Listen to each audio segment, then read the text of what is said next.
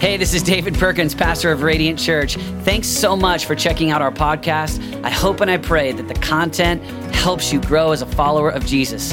We'd love to see you at one of our services on Sundays or maybe at our Bold conference this summer. Remember this, those who look to him are radiant.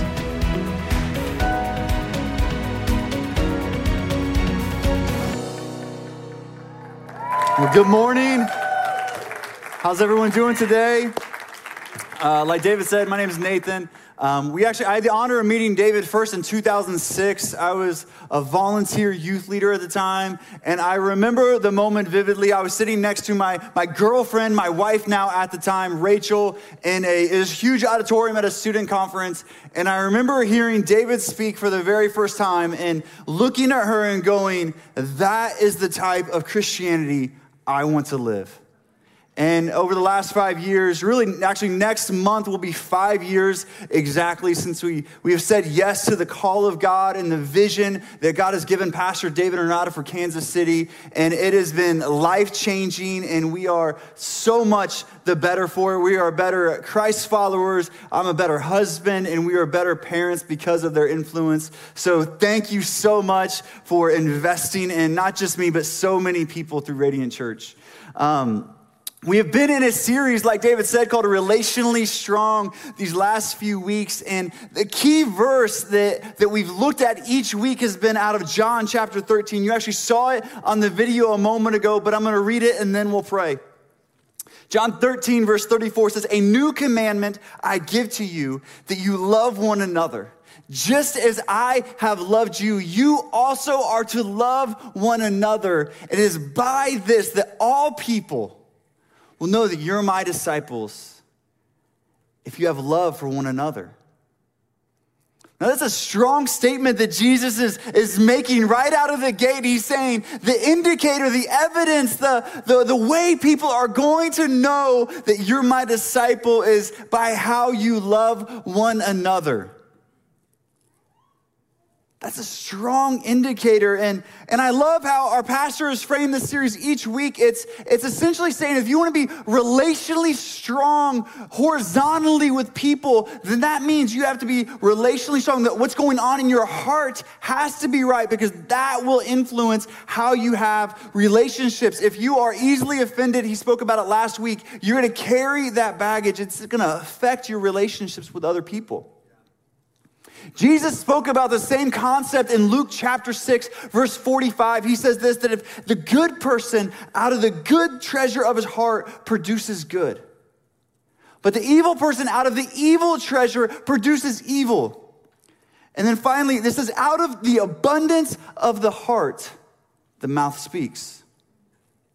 You see, if you want to have strong relationships, it starts with your mouth. It starts with the words that we speak. Out of the good treasure, what's going on inside of your heart is what is going to come out of your mouth when you speak. Now, this is one of those topics that's really easy to know, but really difficult to live out. Like speaking life, monitoring what's coming out of your mouth. It's like leg day. Everyone knows it's important, but no one really wants to do it. It's that moment because we're so hardwired to react in our society that we don't want to wait. We don't want to speak life. We just want to react in a moment to whatever stimulus, whatever thing's going on around us. We just want to have an instant reaction. Someone posts something online and you feel the need in the moment I must react to this thing. This person needs to know that they're wrong. And I need to be the person who tells them this. 400 comments later, we're still in the same place we began. We want to react. We want to have that dopamine hit of saying, I posted something and now I'm getting replies, I'm getting responses. All of a sudden, it's this dialogue that's happening because we feel the need to react. You're at a work meeting, someone says something that you don't like. You feel the need that you need to respond immediately to what that person has said.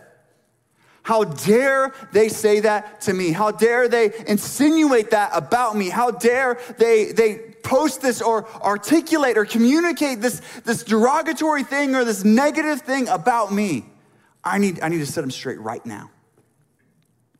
Or someone actually does something to you. We want to react. We want to respond. We want to lash out. And Jesus is saying what's going on the inside is going to come out in the outside. Last week, my wife and I, we were on our way to our small group and we had our kids with us. So we decided just to pick up dinner on the way to the small group. And we thought, hey, we're going to go be with God's people. We're going to eat God's chicken. We're going to go to Chick-fil-A. And we didn't want to go through the drive-thru. You don't really go in restaurants per se anymore. So we ordered the food on the app. And the drive-thru is just, I don't know if you've ever been through a Chick-fil-A drive-thru. It's all the way at like 2 blocks away from the actual restaurant. It's always so long. So we ordered on the app, and I go around the block. I'm thinking, oh, this is clever, right? I'm going to go around the block so that I'm not turning left, I'm turning right.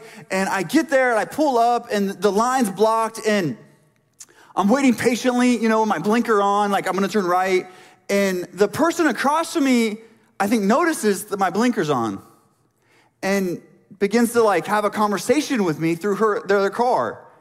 And I'm trying to be, the nice Kansas City driver that I am and, hand gesture what my intention is.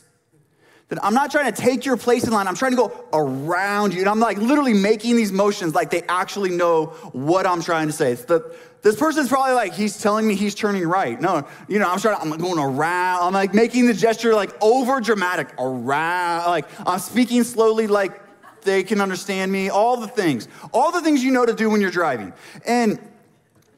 And then all of a sudden, the gap opens up, and the person just floors it and takes the space. And I'm like, I'm not an overly angry or aggressive driver, but I'm in that moment, I'm going, I should react. I drive a truck. That's a little car. I will win. You know what I'm saying? It's that moment, and you're like, I need to react to them. She's telling me I'm number one. I'm the best driver she's seen the day. I should tell her she's the best driver I've seen today. And it's this moment where you want to react to the person. You want to react to the moment. And you want to speak death into them. And you want to speak harshly. And if we're honest, maybe we don't speak harshly to the person, but we run them down to other people all day long. So even if I don't react to the person driving the car, maybe I spend 5 minutes talking about it to my wife in the passenger seat. Maybe I spend time with the small group telling the people, you're not going to believe what happened when I went and got Chick-fil-A. We become preoccupied in this moment that we feel like the event, the external thing, we're justified in our reactions. But the reality is, what Jesus is saying is that the condition of our heart is revealed by the content of our conversations. So if their conversations are turning and going on a downhill trajectory, that's not an indication of just the thing that happened to you. That's an indication of something that's happening inside of your heart. That your words are a byproduct of the condition of your heart. That what's going on inside of you will always come out of you, and we're looking to blame an external circumstance so that we don't have to do the hard heart work that God would have us do to mature as the people of God. You see, God wants to do something inside of us before our words change. It has to come from a heart change first. You see, our relationships with God and people are predicated. They're influenced by our words. Our words are so valuable. Actually, look at the book of Proverbs, Proverbs 18. Now, when Solomon was writing most of these Proverbs, he literally referred to the book of Proverbs as the sum of all wisdom. Now, that's either a little bit on the ego-driven side or it's just right. So Proverbs 18:20 says it like this. It says, from the fruit of a man's mouth, his stomach is satisfied. He is satisfied by the yield of his lips. Death and life are in the power of the tongue, and those who love it are going to eat its fruit. Solomon is writing that the quality of your life is impacted by the quality of your words. And there's a moment to where we have this, we kind of know this to be true, but we don't want to actually live the truth of this verse. We devalue the words we say like they're unimportant. We say that this is just my 2 cents. Before we want to weigh into anything, we're like, this is just my 2 cents. It doesn't mean anything. It's only worth a couple pennies. Or when we're asking for somebody else's opinion, we say, hey, a penny for your thoughts. Isn't it a little ironic? We value our thoughts at 2 cents and other people's at 1. It's this moment where we have such a low value for the words that we speak, but in actuality, all of us have felt the power of words. The majority of the pain that you've experienced in life could probably be tied to something someone has said about you or said to you. When we have people speaking death into us, when we have people speaking harsh things over us, when we have people saying things that hurt and wound us, we carry that baggage around. And it influences other relationships. You know, it's the phrase, we all of our kids hear it, we probably teach our kids it, and we probably all have heard it when we were growing up, that sticks and stones may break your bones, but your words will never hurt me. That's like setting your kids up for disappointment. I've thought about this. Even this week, my little girl is in kindergarten, and a little boy at lunch called her tomato soup. And she was like, telling me about this, like grieved, and I'm listening to her and going, Jossie, I'm so sorry. I don't know what he meant by that. But I'm sorry that it has upset you. And it's this moment where words have power. Words have meaning. When I look back on my life and I think about the people that have spoken life and influence over me, there's a man named Bill who, when I was a young college student, recognized the call of God on my life and would speak into that and speak life into that to encourage me.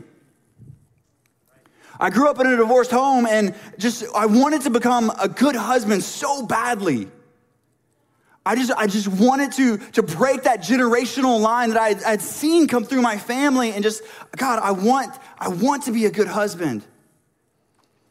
And there's another guy, a separate person, his name was Bill, I would go to him with questions and he would just encourage me and just tell me that you're gonna be a good husband. And he would encourage me and tell me to do things like dust and do the dishes that have formatively shaped my marriage. There are so many moments and opportunities when we look back about the key markers of our lives that is because of something someone has said to us.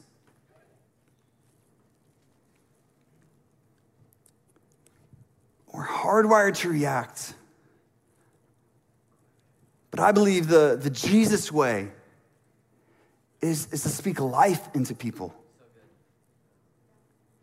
The Jesus way is to encourage and to lift up. You know, and maybe you never physically assaulted anyone in your life, but man, who have we run down with our words?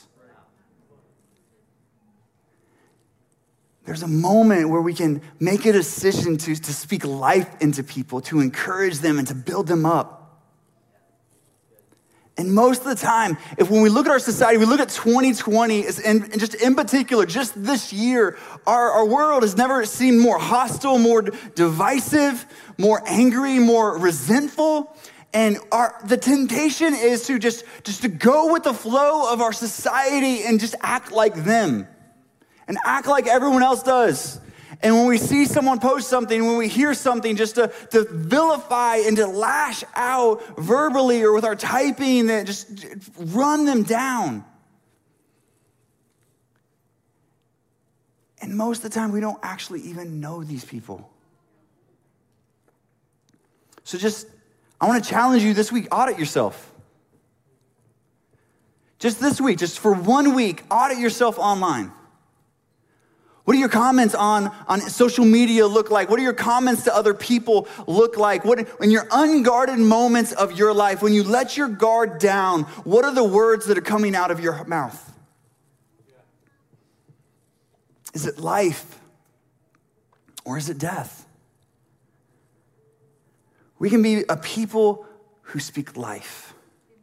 I love the book of James in the New Testament. James was written by Jesus' half-brother, and theologians actually refer to the book of James as the Proverbs of the New Testament because it's so practical in nature.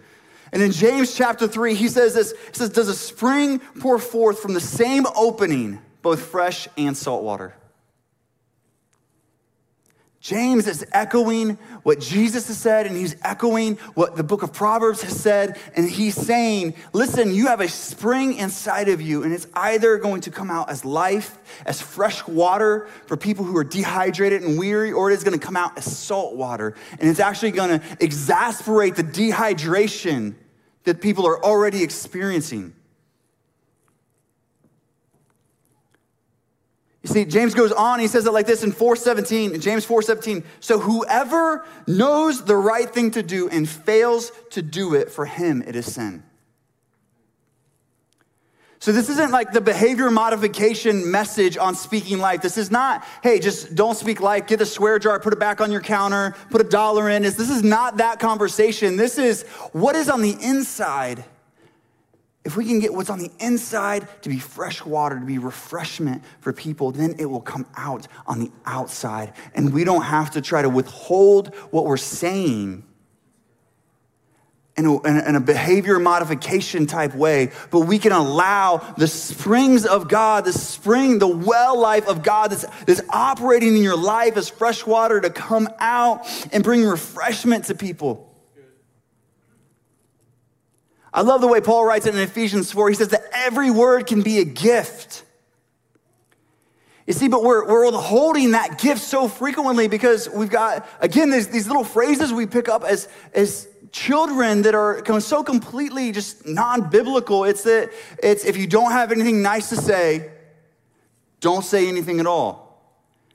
And we walk through life like Christian mimes, like we're stuck in a box somehow, and I'm not going to say anything.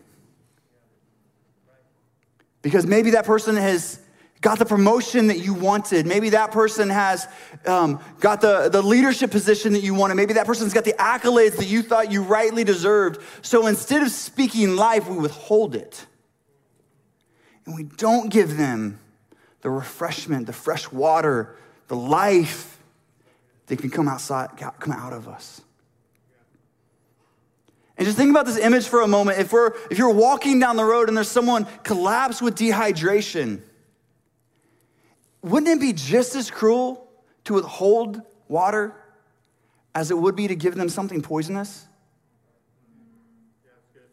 God has called us to be a refreshment to the world around us. They're dehydrated. They're looking for the Holy Spirit of God. And as the people of God, how God can move on the earth through you to make a difference in people's lives. But the way we do that is through our words. It's through our typing right now. Listen, if you smile while you type, you will have a harder time typing angry. There is something physiological that happens in your brain when you smile that will literally start to begin to shift your mood, even if it's forced. Like, I understand, some of you are going to go to work and you're going to smile all day long, and everyone's going to think you're having a great day. But if you smile while you type, it is much, much harder to verbally or type assault somebody with your words. There's a moment to where we have the opportunity to speak life into people and into situations every single day. So how do we get better at this? Well, I think the first thing we do is we pause. I think we live in an instant reaction society, so I think the first thing we need to do is stop reacting, but to pause. James says it like this in chapter 1. He says, "Know this, my beloved brothers. Let every person be quick to hear, slow to speak, and slow to anger." James is tying these three ideas together, that if you will be quick to listen, it will help you to be slow to speak. And if you can be slow to speak, it will help you to be slow to anger. Every person needs to be quick to hear. I grew up, my father would always give me the advice at the most random times. And one of the most frequent pieces of advice that I heard as a young man, a young child growing up was two things. One, when I was very little, that God gave you 2 ears and 1 mouth for a reason. So you would listen twice as much as you talk. You can tell about little Nathan as a child. And you don't have to say everything you think. Again, this is a little window into raising a little mini-me. It's this moment, my father was like, you don't have to say everything you think. Just because it's in your mind does not mean it needs to come out of your mouth. So what we need to do is we just need to wait. We ask ourselves, why am I talking? We just need to wait. We just need to pause. We just need to, why am I talking right now? Do I need to weigh in on this debate? Do I need to weigh in on this online dialogue? Do I need to weigh in this moment? Or should I wait? I promise the words that come out of your mouth will be better. They'll be life-giving more frequently if you pause. Don't interrupt people's sentences. I do this all the time. You can ask Rachel, she'll verify this. In my mind, I don't know what it is. I think I know where the conversation's going. So about 4-5 words in, I feel like I've reached the conclusion and everything else is just banter, right? I mean, so I'm just like, okay, here's what we're gonna do. Here's the answer. She's like, I wasn't going there. I'm like, oh, what were you gonna say? You know what I mean? This is that moment. It's just like, Proverbs actually says this, if one gives an answer before he hears, it's folly. It's folly and shame. Don't finish other people's sentences. Let them talk. Pause. Let them get all of their thoughts out before you respond. Then I think we ponder. I think we actually think about what we want to say. There are 3 types of people in this world. There are people who think before they talk. There are people who think while they talk. And there are people who think after they talk. My encouragement to us today is to be in that first group. I catch myself being in group 2. Let's be people who think before we talk. Let's ponder what we have to say. Let's really have a time where we actually, like, what do I think about this? Why do I think this about this situation? You know, maybe you've never thought about it like this before, but the Bible actually communicates that your heart is the seat, the primary place where you're going to do your deepest reasoning. It's not your mind and your intellect. It's your heart. Let me give you some examples. Proverbs 23:7 says, "For he is like one who is inwardly calculating from his heart." Luke 2, chapter 2, verse 19. "But Mary treasured all of these things up, pondering them in her heart." Isn't it interesting when the Lord sent an angel to speak to Mary, she didn't process it through her intellect, but she pondered it in her heart. Luke chapter 2, keep going. It says, "So that the thoughts of many hearts may be revealed." Luke 9, "But Jesus, knowing the reasoning of their hearts, took a child and set him by his side." Matthew 9, "But Jesus, knowing their thoughts, said, 'Why do you think evil in your hearts?'" And finally, Hebrews 4:12 says, "For the word of God is living and active, sharper than any two-edged sword, piercing to the division of the soul and the spirit, of joints and marrow, and discerning the thoughts and the intentions of the heart." Your heart is where you do your deepest reasoning. So my encouragement to you is don't just pause, don't just wait, do that. But actually ponder, actually think, what would God have me say in this conversation? There are so many times where you can be mid-conversation and God will speak to you and go, "Don't say that." that is not going to be life-giving. There are moments in a conversation where when you pause and you're hearing people out and you're going, okay, God, what are you saying in this conversation? What would you have me say in this conversation that the Lord will speak to you and you'll be able to give a life-giving answer to the person you're in dialogue with? Now, doesn't that sound so much better than a rapid reaction? Doesn't that sound so much better than hey, I'm just going to answer this question off the top of my brain here, off the top of my mind, here's what I think. Here's an answer that's just real quick. I'm trying to move this on and get past this. Instead of answering from the top of your head, what have you actually said? You took time to pause, to ponder, to hear the Lord and go, hey, I've been thinking about this conversation and from the bottom of my heart, here's what I think. Here's what I think the Holy Spirit would say into this moment. Here's what I believe the Word of God says about this conversation or this topic. Wouldn't it be so much more edifying to the people we come into contact with if we actually just paused and pondered? And then I think we pray. You see, even the most introverted person among us will influence roughly 10,000 people over the course of their lifetime. So this is like you are the most introverted person that you don't even like conversations. You're like, you're 2 steps removed from like living in a cabin in Montana by yourself. You're like, you don't want to talk to people. Even the most introverted person among us will influence 10,000 people over the course of your lifetime. You're like, who are these people? You have family, you have friends, you have coworkers, you got baristas, you got people who work at receptionist desks that you interact with just in passing ways, but you're going to influence 10,000 people over the course of your life. What would happen if your devotional life, if your prayer life began to be shaped by the names of the people you interact with on a daily basis? That as you're writing out your prayers to God, you begin to create a list of people and you just begin praying for them by name. God, I pray for John when I see him tomorrow morning, when I pick up my coffee the same day, the same time, in the same location, every single week. What if I prayed for him, God? What would happen if I prayed for Wendy, who works the receptionist desk? When I walk by her at work every day, but I've never spoken to her. What would happen if your prayer list began to be shaped by the people you come into contact with daily?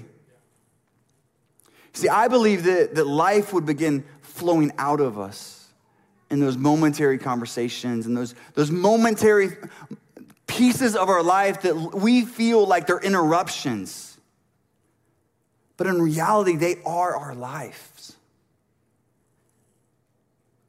That instead of passing by someone, my prayer life has shaped my heart for someone so that I receive God's heart in the place of prayer for that person. So then when I'm walking by them, I don't want to pass them by because I've developed God's heart for them.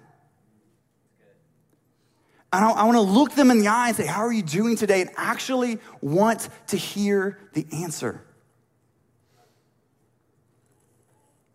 It's that moment when we spend time with the Lord and we spend time in devotion in the place of prayer that the Holy Spirit can do a deep work inside of our hearts so that when we're squeezed in a moment that would normally create pressure, the external circumstance that would normally cause death to come out of our heart, now all of a sudden life begins to come out. That it's no longer out of the abundance of my heart. It's salt water, it's poisonous, it's death. But out of the abundance of my heart is fresh water. It's refreshing to the people who are going through life and may not know Jesus and may be far from him. But through my words and through my dialogue with them online, in person, but through my words, I can bring life and refreshment and healing and restoration to them because I've spent much time with God. I believe that God is calling us as the people of God to be the people who speak life into our world. You see, because our words aren't just influence, they don't just impact our relationship with other people, but our words actually impact our relationship with God as well. It's amazing when you look at the creation story, when you see what God did in creation in Genesis 1, when he began to create the world, when he began to create the universe, he didn't use his hands. He used his words. He spoke and said, let there be light, and there was light. And then he separated the dark, and he separated the lands and the seas and created creatures and all of these things.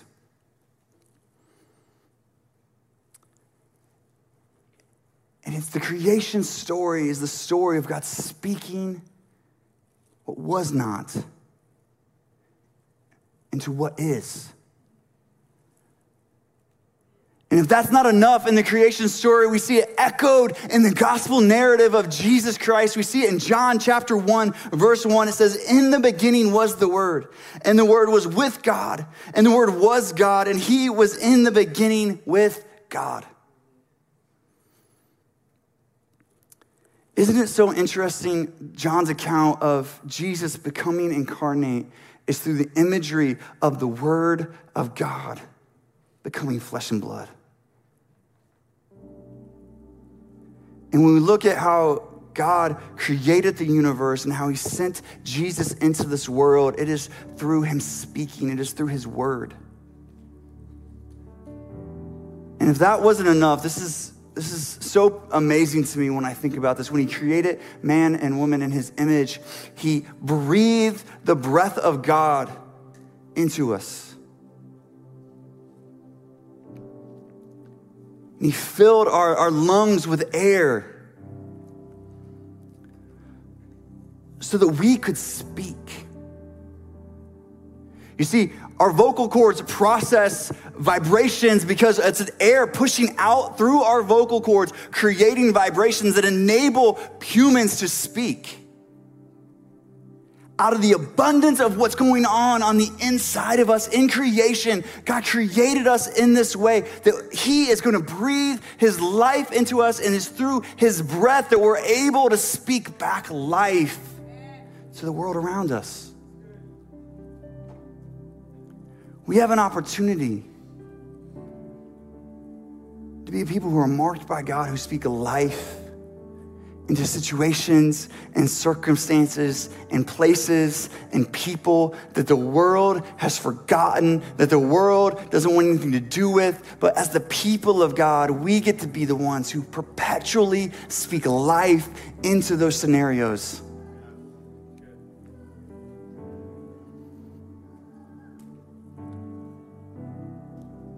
God says that there is the power of death and life in your words. It's so easy to fall into the trap as Christians that I want to achieve, I want to work hard, I want to see what I can build with my own two hands. I want to strive and try to do everything I can do to succeed in this life. And we try to do it on so many other fronts, but we stop short of using the most powerful thing God has given us, and those are our words. Christ inside me, the power of the Holy Spirit active in my life. Out of the abundance of my heart, my mouth is going to speak. I'm going to speak life. See, I love the way that Paul writes this to the Roman church. See, our words are how we relate to one another. Our words are how we relate to God. And actually, it's our words play a part in salvation. Our words play a part in us coming to know Jesus. Paul wrote it to the Roman church in Romans chapter 10. It says, what does it say? The word is near you, in your mouth and in your heart. In verse 9 it says, because if you confess with your mouth that Jesus is Lord and believe in your heart that God raised him from the dead, you will be saved. You see, Paul, James, Proverbs, Jesus, creation. You see all of these authors of the Word of God. We see it coming together in one place, and it's perpetually saying what's going on the inside comes out by the words that you speak. And today, just with every head bowed, every eye closed, I want to ask you, where are you at in your relationship with God? You're online, you're at a watch party, you're watching on your phone or by yourself, even in your home. And today you want to cross the line of faith and begin a relationship with Jesus. We just read it in Romans that if we believe it in our heart and we confess it with our mouth, that Jesus Christ is Lord, that we will be saved. If that's you this morning, I just want you to raise your hand just right where you're at. Even if you're in one of the chats, just raise your hand and say, me, I want to. Just right where you're at, just raise your hand. Amen. I want to lead you in a very simple prayer, and it's not everything you need to say to God, but it's the best place to start. Jesus, with all my heart, I believe in you. So now with my mouth, I confess that you are Lord. Save me. Take up residence in my heart. And I'll follow you all the days of my life. In Jesus' name, amen. And Radiant Church, can we give everyone who just prayed that prayer a huge round of applause?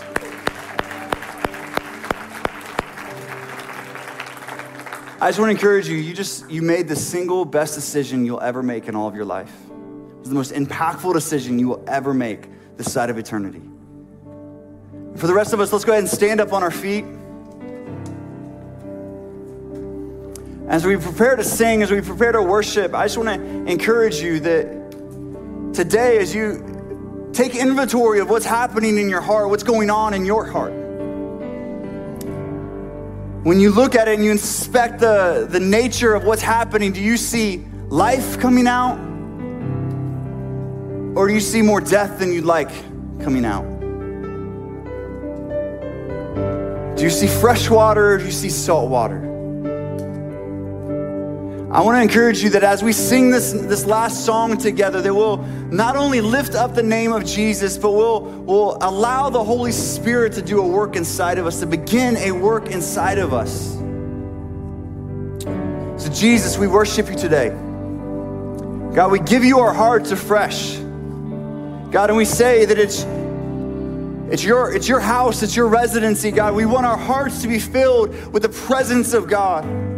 We want our hearts to be filled with the power of your Holy Spirit, with fresh water, with life, so that we can speak life to our surroundings, to our environments, to the people we influence in life. God, and forgive us of using our words to tear down. Forgive us for using our words to harm people. Forgive us for using our words to break down and destroy instead of build up. So Jesus, we say with all of our hearts today, do a work inside of us. Do a work inside of our hearts today. God, we need your power. We need your presence, Holy Spirit. Transform our hearts. In Jesus' name, amen.